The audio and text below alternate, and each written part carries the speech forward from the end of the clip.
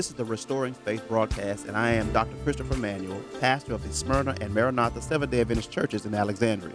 We desire to present the gospel message of Jesus Christ to a dying world in these final moments of Earth's history. And now, today's broadcast.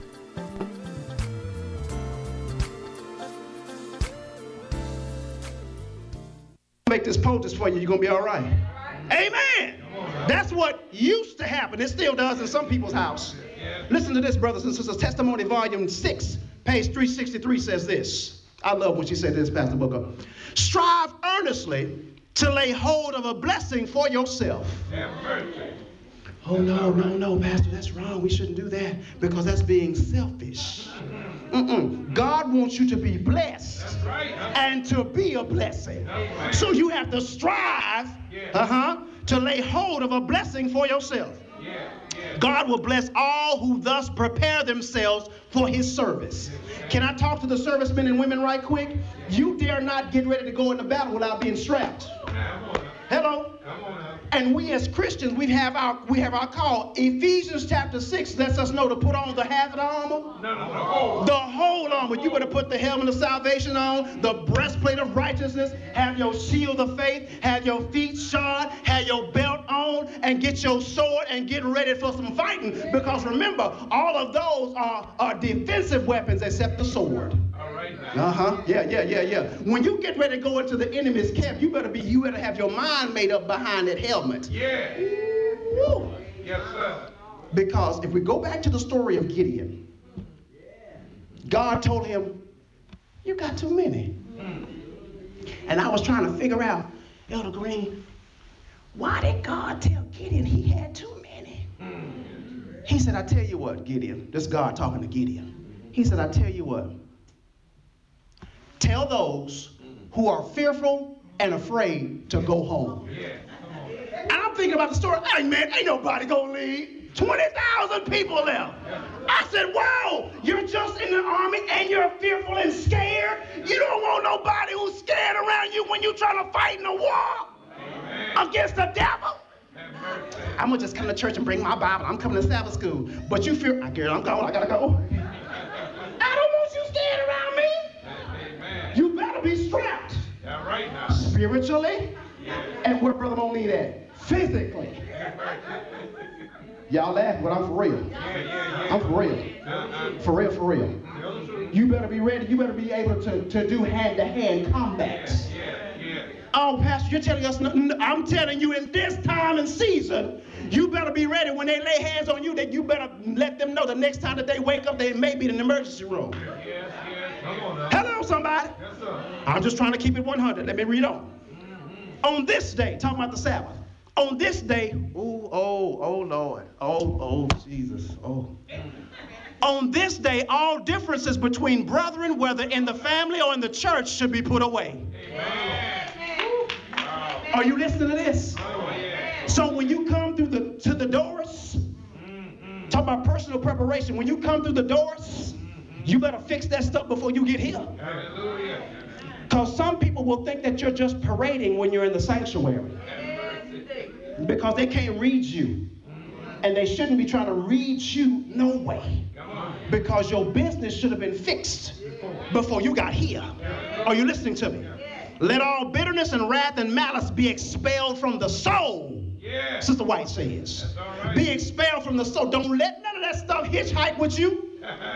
Amen, somebody. You may bring some peppermints and some stuff like that and some coloring books and stuff for the young people because they can't stay too long up underneath this hill. But you better have made your mind up that when I go to church, I'm going to be clean. I'm good.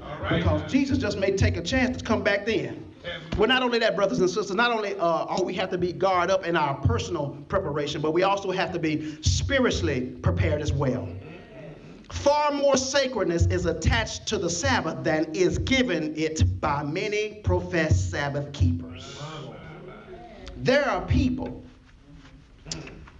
oh Lord, that stopped keeping the Sabbath after 1 p.m. today. Have mercy. I'm getting ready to watch the game. NFL today. Dun, dun, dun, dun, dun, dun. About to come on, baby. My phone just told me. We got to learn how to keep the whole day. Yes, sir. Amen. Amen. I know some of y'all gonna get mad about it. But we are not merely to observe the Sabbath as a legal matter.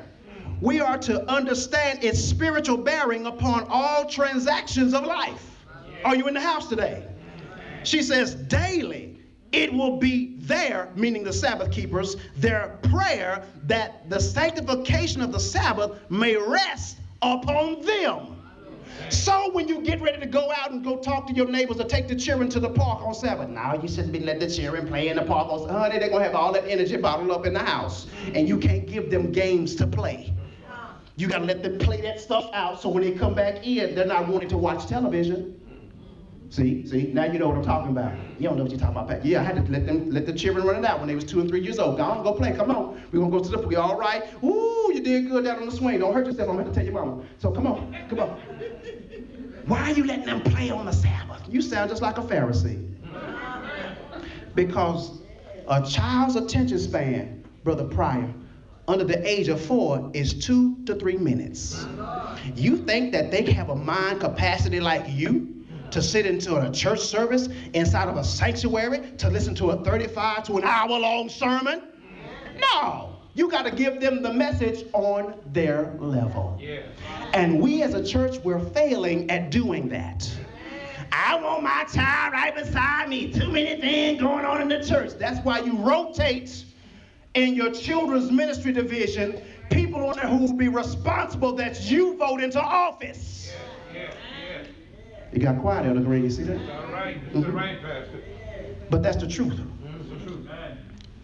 Every day, the Sabbath keepers will have the companionship of Christ and will exemplify the perfection of his character.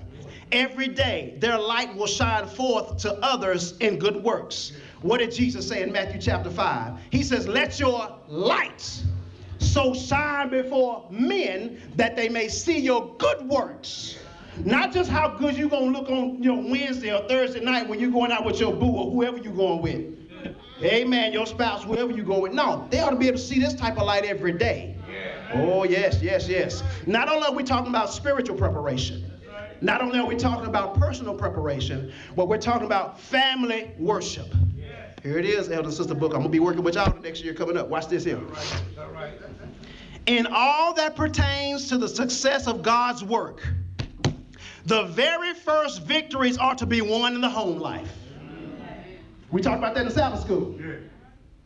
It starts at home. That's right. If children are learning how to argue at home, they will become great defense attorneys, but poor Christians. Are you listening to me? If they always see you fighting, they're going to be able to play perfect dodgeball players. But they become #1 contenders in a boxing ring. Lord, help us today. Here in the home, the preparations for the Sabbath must begin. Throughout the week, let parents remember that their home is to be a school in which their children shall be prepared for the courts above. All right. What are you talking about? They learn how heaven's going to be at home before they even get to church. They learn how heaven is going to be before they get to the house of God. Let their words be right words. Have mercy. Let their words, talking about the parents, be right words. Tell them the reason for the institution of the Sabbath. You got to go back and study now, don't you? Why is the Sabbath so important? You go back and find it. Amen. Be here on Wednesday night. And don't let Wednesday night be like it was on the 31st of October when only 6 people was here. Y'all was out trick-or-treating, I know. Describe to them God's great work of creation. I'm going to take that up later on another Wednesday night. Tell them that when the earth came from his hand, it was holy and beautiful.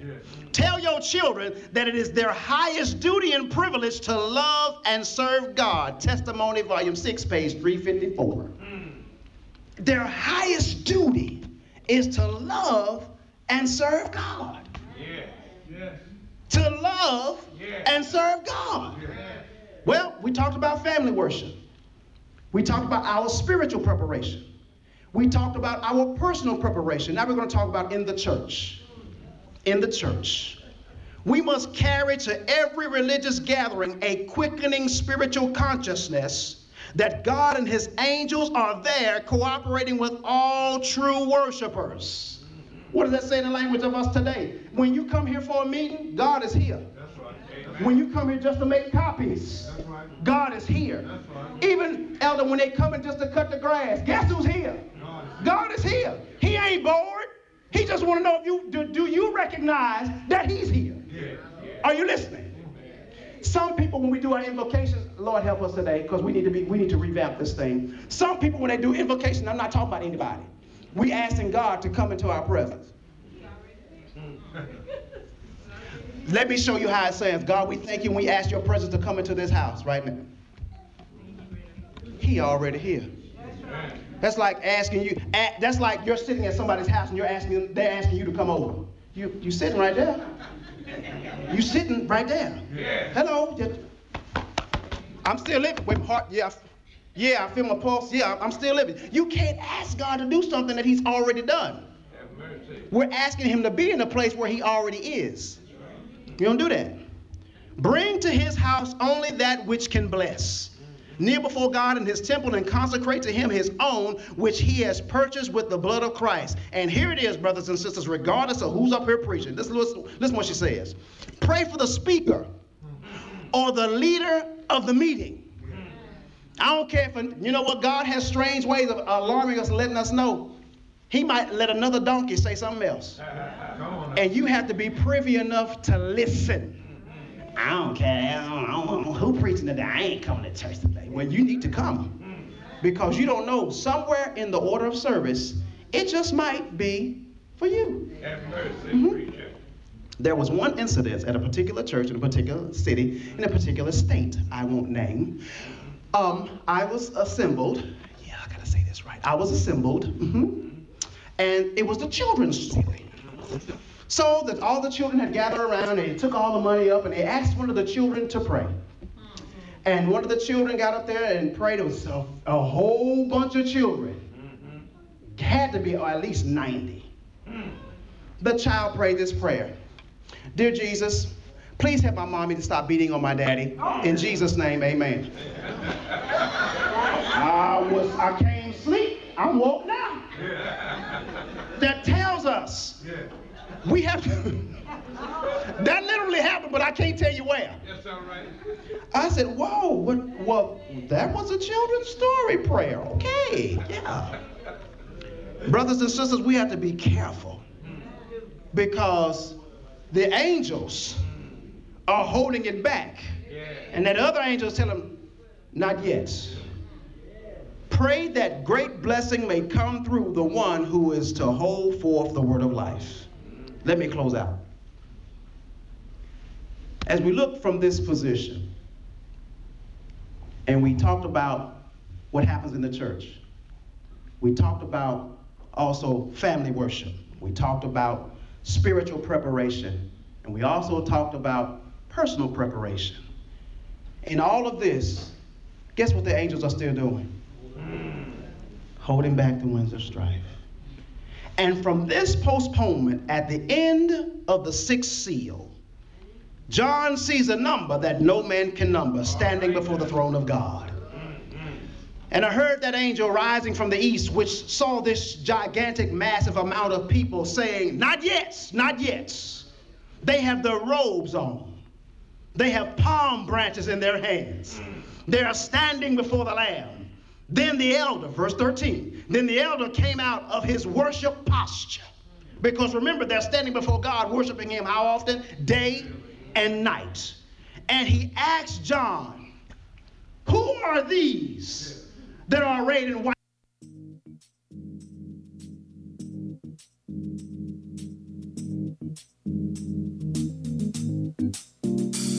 You've been listening to the Restoring Faith broadcast with Dr. Christopher Manuel. I pray that today's message made your troubles smaller, your hope greater, and your faith restored. You're invited to join me every first and third Saturday for Divine Worship Service at 10 a.m. and on Tuesday night Bible study at 7 p.m. at the Maranatha Seventh-day Adventist Church, located on 4517 South MacArthur Drive in Alexandria. and at the Smyrna Seventh-day Adventist Church on every second and fourth Saturday for divine worship service at 11 a.m. and